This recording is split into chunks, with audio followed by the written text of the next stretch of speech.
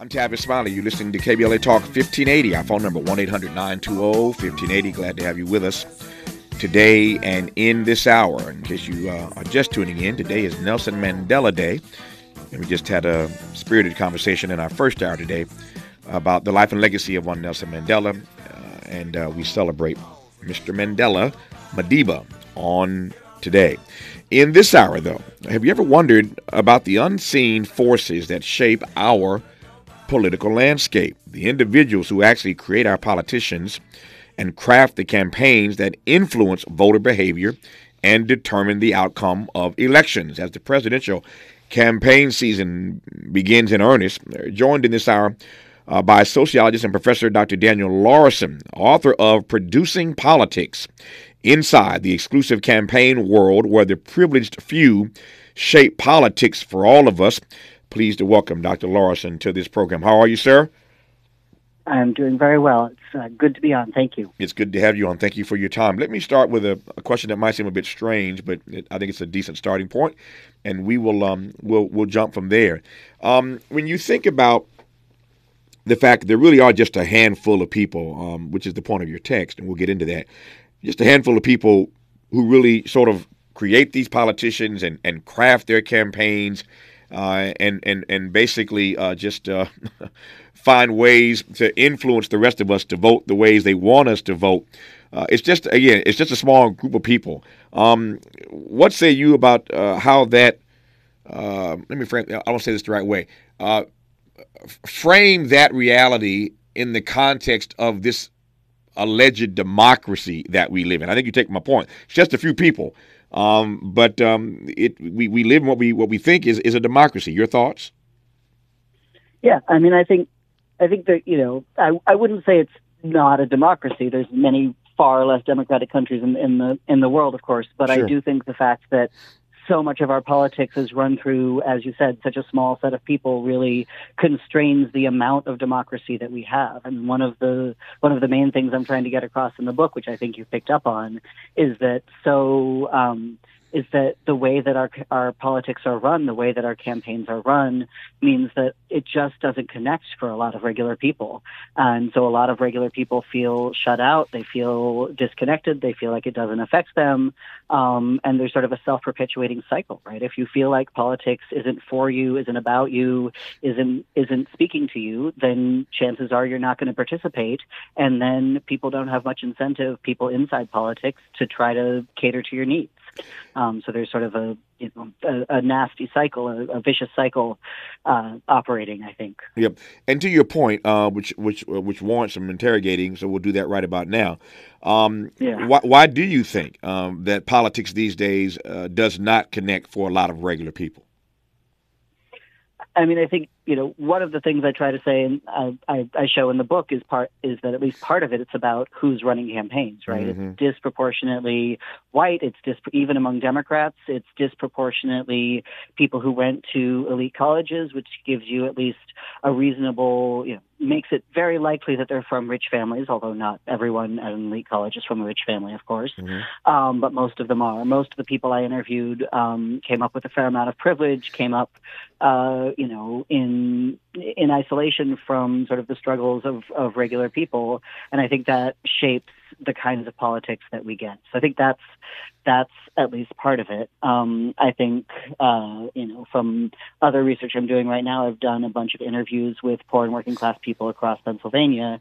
The other thing I'm really seeing is just, people have a sense that not much changes, not enough changes. And so that also makes it hard to get people engaged. Mm-hmm.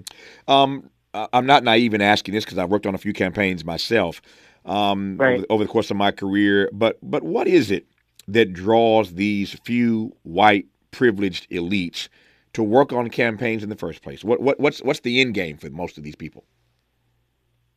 I think what draws them and what's the end game are maybe two slightly different questions. Okay. I think for a lot of people, what draws them in is they get excited about politics as kids, kind of the way many of us got excited about sports or about fashion or about any number of other sort of forms of essentially entertainment in our culture, right? And of course, politics is really different than sports or any number of other things because it directly affects people's lives. It affects what kind, how much benefits you're getting if you're on food stamps. It affects who has access to, what kinds of books are available in public libraries. It affects laws that affect trans and LGBT folks. It affects all of our lives. But I think for a lot of people in politics, it was, when they were kids, it was the thing they got geeky and excited about. And that, of course, is shaped by the kinds of families that they're in where they have access to that. In terms of the end game, though, I think for a lot of them, how they see their work and what they're doing is really about fighting with the other side. And it's really about getting access to, I almost titled the book The Room Where It Happens, right? Getting access to being in those halls of power, being the person making the decision both about what happens in the campaign and also what might happen if you become an advisor or a staff member to an elected official. Yeah. When we come forward, and we're just getting started in this hour, talking with Dr. Daniel Laurison about his new book, Producing Politics Inside the Exclusive Campaign World, where the privileged few shape politics for all of us. The flip side of these white, privileged elite who run these campaigns are black political operatives. And we're going to have a conversation here in a moment about why there are so few black political operatives who run these campaigns and why they can't be a part of the few that shape politics for all of us. Most of you know that Donna Brazile, sister we love and respect, ran Al Gore's campaign. But the number of black people who've ever run major campaigns in this country for major candidates for president is very, very, very small, like Donna. And so when we come forward, that's something that we're going to unpack, and a great deal more that exists inside this book, Producing Politics, written by Daniel Laurison, who you're listening to right now on KBLA Talk 1580.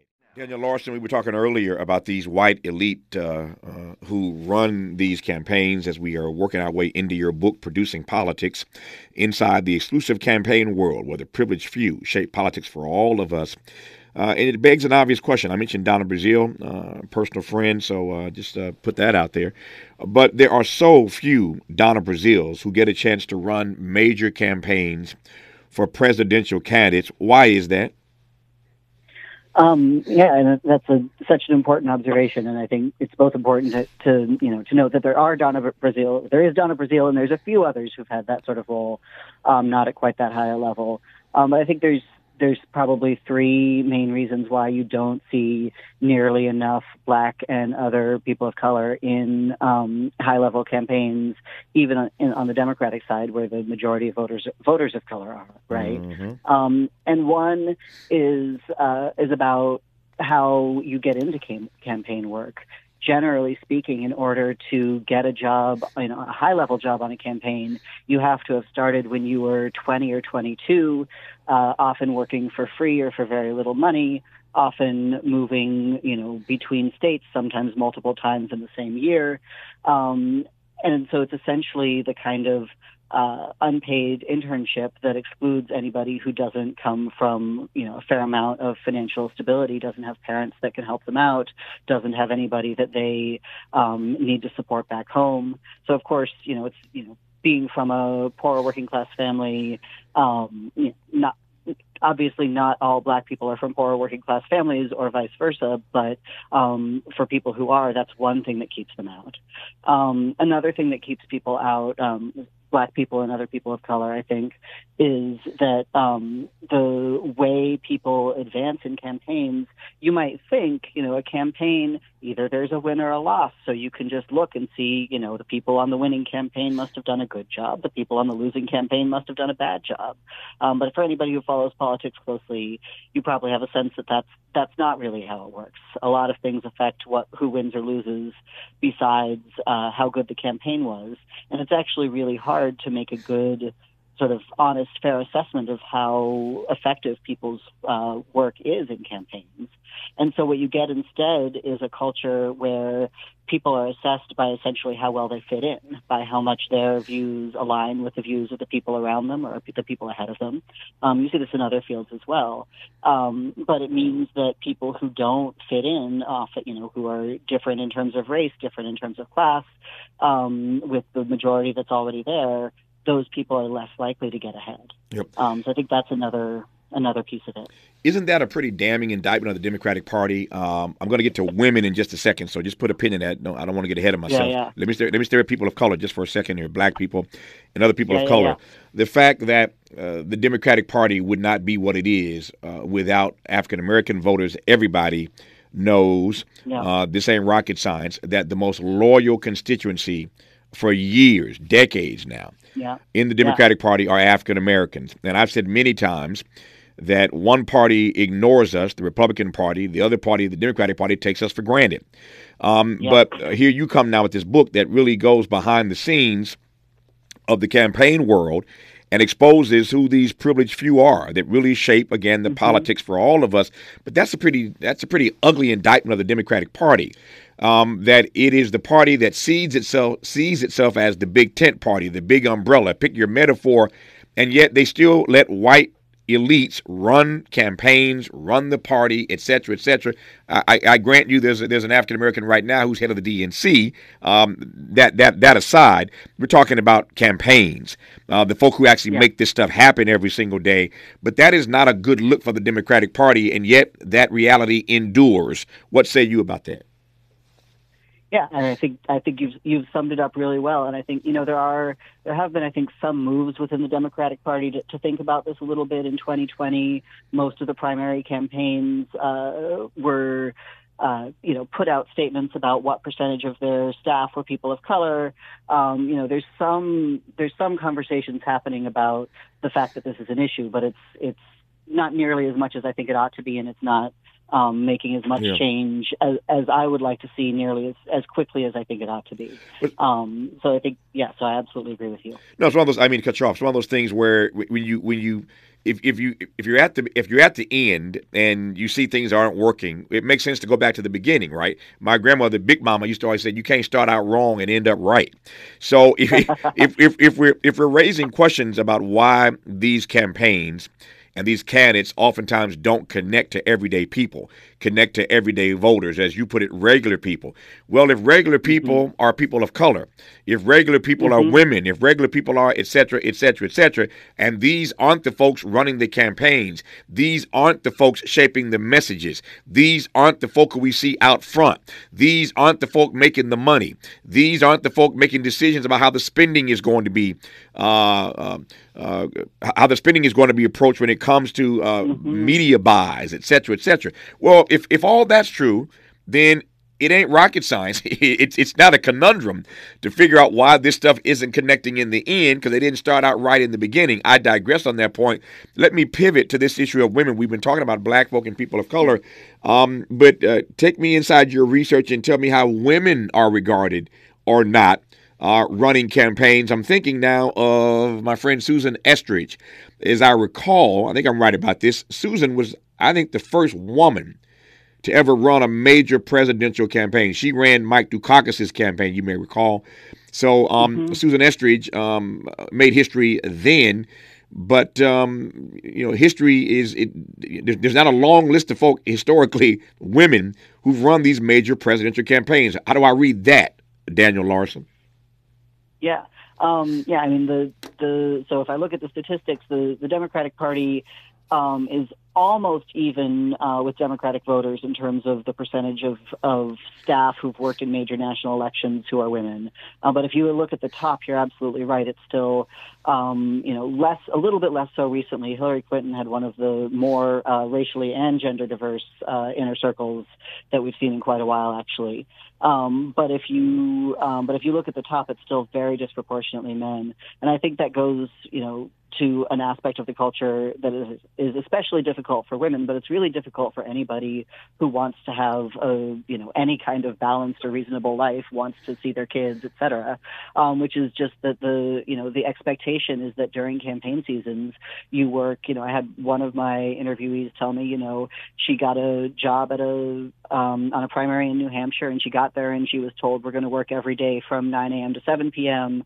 That quickly turned into 9 a.m. to 10 p.m. and then 6 a.m. to 10 p.m. and then basically, around the clock. I start the book with a story about getting involved at just the very lowest level of the Obama campaign in California, and even there, the culture was such that it just felt basically impossible to leave the office. If I left the office, I was going to miss something, and I ended up, with some real serious tension with my partner. We had a baby who turned 1 during that election, and I just wasn't, I wasn't home, I wasn't attentive, I wasn't getting enough sleep. And it was all through this sort of culture of like, well, we have to do everything we possibly can before Election Day. But it's not really clear to me that I think that culture keeps a lot of people out. I don't think it's a healthy way to live. And I think I'm not convinced that it's necessary, that it's the way that things have to be run. Yeah. This is not a question about campaigns and producing politics per se, which is the subject of your text, but it's connected, and I think you'll appreciate the question. At least I hope you will. So we know there's been great debate, and the debate isn't completely settled yet. But we know there's great debate inside the Democratic Party about the primary calendar. And which states are going to go first. And so Joe Biden has made it clear he wants South Carolina to go first. There are other persons, of course, who are in line with that. And the reason for that is that these states that have tended to go first historically, Iowa and New Hampshire, frankly, don't look like America. We are the most multicultural, multiracial, multi-ethnic nation we've ever been. That ain't what Iowa looks like. That ain't what New Hampshire looks like. And so in many states, in many respects, these states are not just small states. And I understand the value of retail politics, being able to shake hands and meet people in small states like Iowa and New Hampshire. I get that. But Iowa and New Hampshire look nothing like what the country actually looks like. And so there's been a great deal of pressure on the Democratic side to push South Carolina to the top of the schedule, at the top of the calendar as the first primary. I raise that because I want to get your take on the following. Again, it's not about how we change campaigns. It's not about how we reshape, the few who decide these politics for all the rest of us. But it is a critical, I think, component to making the process a bit more democratic. That's my read. What's your read? I would agree with that entirely. I think, a huge amount of time gets spent by campaign staff and by candidates in those first few primary states, because those tend to really set the tone, the momentum for who ends up getting the nomination. It's not 100% a guarantee, but if you generally speaking, if you lose both Iowa and New Hampshire, most of the time people aren't going to be the nominee. And so, I think there's two things that would be good about moving to having South Carolina or other more much more racially diverse states in the early in the primary calendar. And one is, as you said, just reflecting the country better. I think it also would mean that people would have to learn how to campaign in places that aren't predominantly white and predominantly small and rural towns. And I think that would be a real benefit to the Democratic Party and to our politics overall. Yep. Looking at my clock here, I've got news and traffic and sports in about 2.5 minutes. Let me get this frame out, and we'll get started perhaps, and then continue when we come forward on the other side. But I was thinking, as you were talking a moment ago, about a comedian who tells a pretty funny story. And I'm not a comedian, so don't expect me to deliver this as a comedian would on stage. But this comedian basically tells the joke, a female comedian basically tells the joke that when you meet women, you're not really meeting the woman, you're meeting the woman's representative. And the joke, of course, is you got the eyelashes, you got the weave, you've got the implants, you've got this, you've got the other, you got the makeup, you got all that. You're really on the first couple of dates not meeting her, you're meeting her representative. I couldn't tell that joke, but a female comedian can tell that joke. It's funny, and we all get the point. I raised that because I'm wondering these days, given what you've researched and written about in this text, whether or not we're actually meeting these people on the campaign trail as they are, or whether or not the way the game is crafted, the way the game is shaped, we're really meeting their representative. Does that make sense?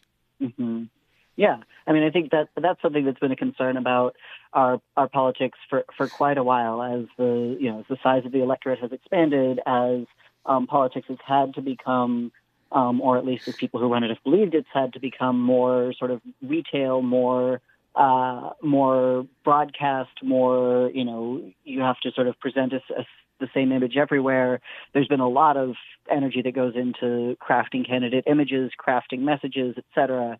And I think you're right that I don't know if the analogy to the joke is exactly it, but I think you're right that you don't see exactly who a politician is. I'm not convinced that's the largest issue. I think what concerns me almost more is what campaigns think they need to do in crafting that image, and how that might lose a lot of people. All right, so hold that thought. When we come forward, talk about what concerns you more deeply, what campaigns have to do to craft that image, those images. That's what we'll pick up when we come forward in our conversation with Dr. Daniel Laurison. His book is called Producing Politics Inside the Exclusive Campaign World, where the privileged few shape politics for all of us. I'm Tavis Smiley. You're listening to KBLA Talk 1580. Daniel Laurison is an associate professor of sociology at Swarthmore College. His new book is called Producing Politics Inside the Exclusive Campaign World, where the privileged few shape politics for all of us. Before news, traffic, and sports, you were teeing up, Professor Laurison, this notion of what really does bother you about the way campaigns feel they have to go about crafting their messages. Unpack that for me. Yeah, sure. So I think, you made the comparison to sort of, is the politician a real person, or are you just getting their representative? And I think the issue is that the representatives, the campaign staff, the advisors are also, they're who's crafting politicians' messages when they're on campaigns. They're also largely who's advising them once they get elected. And so it matters in some ways to me less, who Joe Biden is deep in his core. And it matters to me a lot more who he's listening to when he makes decisions about what bills he's going to try to get passed, or what messages he's going to try to get across when he runs for re-election again. And so that, the fact that most of the people who are doing politics for their whole careers are, as we were talking about earlier, generally speaking, from relatively well-off families, generally speaking, more likely to be white than not, generally speaking, more likely to be men, also likely to be people who, are willing to give up their whole lives for politics. That means they're really cut off from the concerns of poor and working class people, the concerns of people of color often, and that means we don't get politics that can reach those people as well as I think they ought to. To the point you're raising now, I have issues with this phrase from time to time, and I don't have time to unpack that right now. But given what you just said, give me your sense of the way these campaigns now more than ever play what many call identity politics. Yeah, I have issues with that phrase as well. Yeah. But I think partly because it implies that some people's identities are, disposable or unimportant or et cetera, and not sort of the core of their civil rights, right? But I think, right now we're seeing, I'm a transgender man, right now we're seeing the Republicans use trans people as basically what's the word? A scary monster, essentially, to scare people into voting for them and scare people about what the Democrats might do. And I don't think we're seeing, as effective as I'd like response to that. And I think it's again, and there's all, we saw that around, we see it around immigrants. It changes from year to year. Who's the boogeyman? That's the word I was looking for earlier, not scary monster. But, it changes from year to year which group gets to be the boogeyman. But it's often around gender and sexuality, and it's often around race as well. And I think if I was really struck, I'll say it sort of the other way. I was really struck. I was doing an interview with somebody in Pennsylvania during the 2022 election, and they saw right through a lot of this. There was this whole attempt to cast John Fetterman as anti-black because of an incident where he chased somebody. And I don't know what actually happened with that incident, but somebody I was talking to was really able to say clearly that's just people trying to play politics, right? That's just trying to dig up something that makes somebody look bad. And I think that's what so much of our politics ends up being, is just casting one group or another as the monster or as the boogeyman, and that turns a lot of people off of politics. I want to see if I can connect two things here and get your take on the following. I want to see if I can weave the notion of polling, which all these campaigns rely on more than they should, I think, but polling that oftentimes is incorrect. We all thought Hillary was going to win that election against Donald Trump. Obviously, she did not. So the polls were way off that night. So I want to connect this notion of polling to the notion of preconceived notions about voters that most all of these campaigns have. So talk to me about the ways in which you think these campaigns now more than ever rely on all kind of polling data, and how that data allows them then to have these sort of preconceived notions about who voters are, what voters think, and how voters are going to cast their votes. Yeah, absolutely. So, I'm a social scientist. I use surveys in my research. I think they can get at a lot of stuff for you, but there's two big limitations, I think, especially maybe three, especially the way campaigns use them. Right? One is a poll can only answer questions that you ask. Right. So if you're only thinking in terms of, a lot of the times people are only thinking in terms of who's going to be that fulcrum demographic, who's going to be that little teeny slice of the electorate who's going to be movable. You can ask questions that might get at that, but it can't tell you, a poll can't tell you how you actually move those people. It can't tell you if you're looking under the wrong corners. It can't tell you how to think about things. I think more broadly, the issue is that a poll is not really a way of understanding where people are at in their lives, right? And what a lot of our politics is missing, if you ask me at least, is any way for communication to go from the ground up, right? From regular people into campaigns. And I think part of that is just, we don't have very much emphasis on talking to people, on just doing the field part of campaigns. And when we do have field, there's stories from so many recent losses where the people on the ground in the running the field operations were saying, I'm hearing from regular voters. They're saying, I got this story from somebody who was on Bernie Sanders' campaign in 2020, and they were saying everybody just wants to know who can beat Trump, and the Bernie Sanders leadership was like, that's not our frame, that's not what we're doing, and they lost that opportunity. Whether you think that's a good thing or a bad thing is another question. Very similarly, there were a lot of stories on the Hillary Clinton campaign of people on the ground raising concerns, and people in the central office basically saying, we have our data, we have our models, we have our polls. Your observations are not going to be helpful to us. And I think they really were wrong about that. Yeah. I asked you a moment ago, and you just responded to my question about preconceived notions, which takes me straightway into a conversation now. Beyond preconceived notions about the implicit bias, oftentimes of these white privileged elites who run these campaigns. Talk to me about that part of the story. Sure. I think there's a couple things going on. I think one thing is actually that a lot of where people can get, most people in campaigns, despite all these criticisms that I have of them, they genuinely want to do a good job, right? They want their candidates to win. They're not, there's a critique that I don't think is particularly right, that they're mostly just trying to make money, or they're not, they don't really care about the issues. Most people I talk to on both sides do really care about the issues and do want their side to win. But it's really hard to get good feedback when you're running a campaign about what is actually reaching people. What you get feedback about is how the other side is reacting.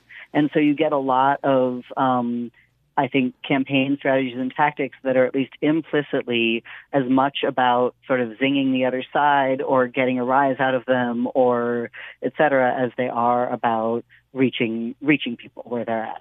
So I think that's part of it.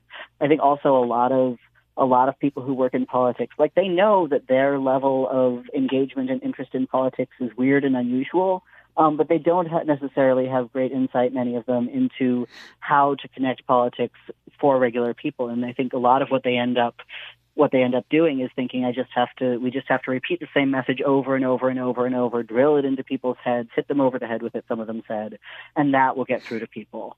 So I think that's another part of it. And then, of course, the thing you're alluding to, the more direct issue is, a white person from a suburban background probably has a fairly good guess about how to get their Uncle Bob to maybe change his vote. But they're going to have a much less good guess about how to get a Latino 32-year-old single dad in Albuquerque to change his vote, right? Or whatever, name any group that you're trying to win that's not suburban white people, and you see the challenge there. Yep.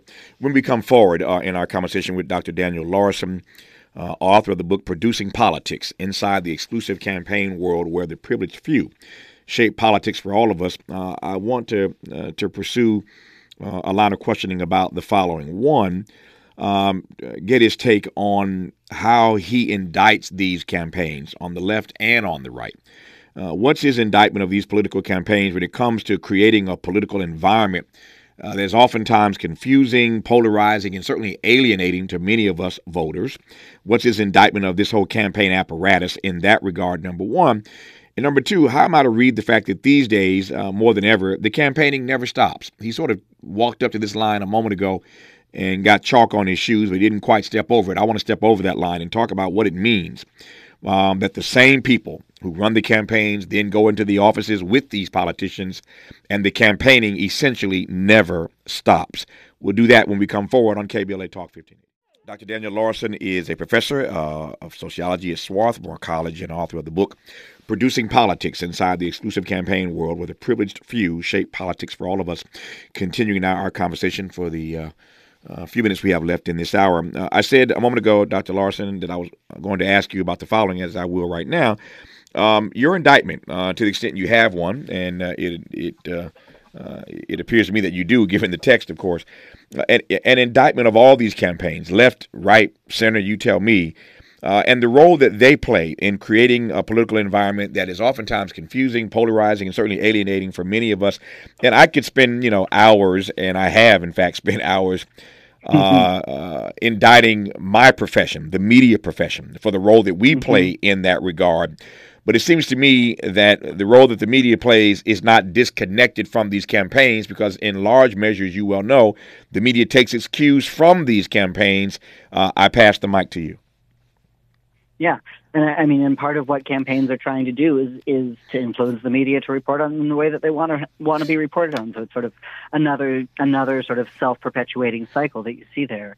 I think what might be more fruitful, partly because I'm an optimist and partly because I think I've said some of my key critiques before, right? Like the who makes up these campaigns is disproportionately white people from privileged backgrounds, et cetera. Is to say what I think they could be, right? You could have campaigns where the people running field offices, the people whose job it is to actually manage volunteers and talk to voters, are the youngest, the least experienced, the least valued, often the least well paid of all the people in campaigns, right? You could and the people who run communications offices are the best paid and also the most likely to be white of all the people in campaigns. You could reverse that status hierarchy, right? right? You could really invest in people whose job it is to connect directly to people where they are, to get to know, to get to know communities and neighborhoods and make sure they feel connected, not just during a campaign season. I've done a lot of volunteer canvassing, and one thing you hear when you knock on people's doors is, yeah, the Democratic Party sends somebody to knock on my door once every 2 or 4 years, and I don't hear from them again. Right, until the next time they want my vote. You could have a year-round organizing infrastructure that's dedicated to really helping people see, the Infrastructure Act that Biden passed was able to, contributed this money, which is why your cousin down the street has a job right now. That's something we could do, but it's not what we currently do, right? Mm-hmm. So much of campaigns is focused on sort of this high-level airwaves battle. And there's actually, when you look at research on campaigns, it's really hard to see how much that makes a difference. But when you look at research on door knocking, on talking to people where they are, that's the one thing that's been shown over and over again, both to change people's minds on tricky issues and to bring people out to vote who otherwise might not. No. So that's what I think campaigns could be. No, the TV ads, I think you're right about, eventually reach a point of diminishing returns when you've seen it so many times and there's so many of them. Yeah. And every commercial break, you're getting the same commercials. You tune it out eventually. It becomes, you get tone deaf to it because, I think it's overkill at some point. When we come forward in our remaining moments, there are a couple of things I want to get to, including the money in these campaigns. We talked earlier about why and how it is. And what a tragedy it is that the folk who run these campaigns politically, nationally, always tend to be white, privileged elites. And there's another reason for that, because the money these white privileged elites make is stupid. You look at any of these campaign expenditures, certainly at the presidential level. These folk make a whole lot of money consulting and running these campaigns, and that ain't money they're trying to give to black folk or brown folk or red or yellow people. There's another reason, again, you can consider for why these political operatives look the way that they look. We'll talk about that, and finally we'll get Professor Laurison's take on why and what it means that the campaigning never stops. You're listening to KBLA Talk 1580.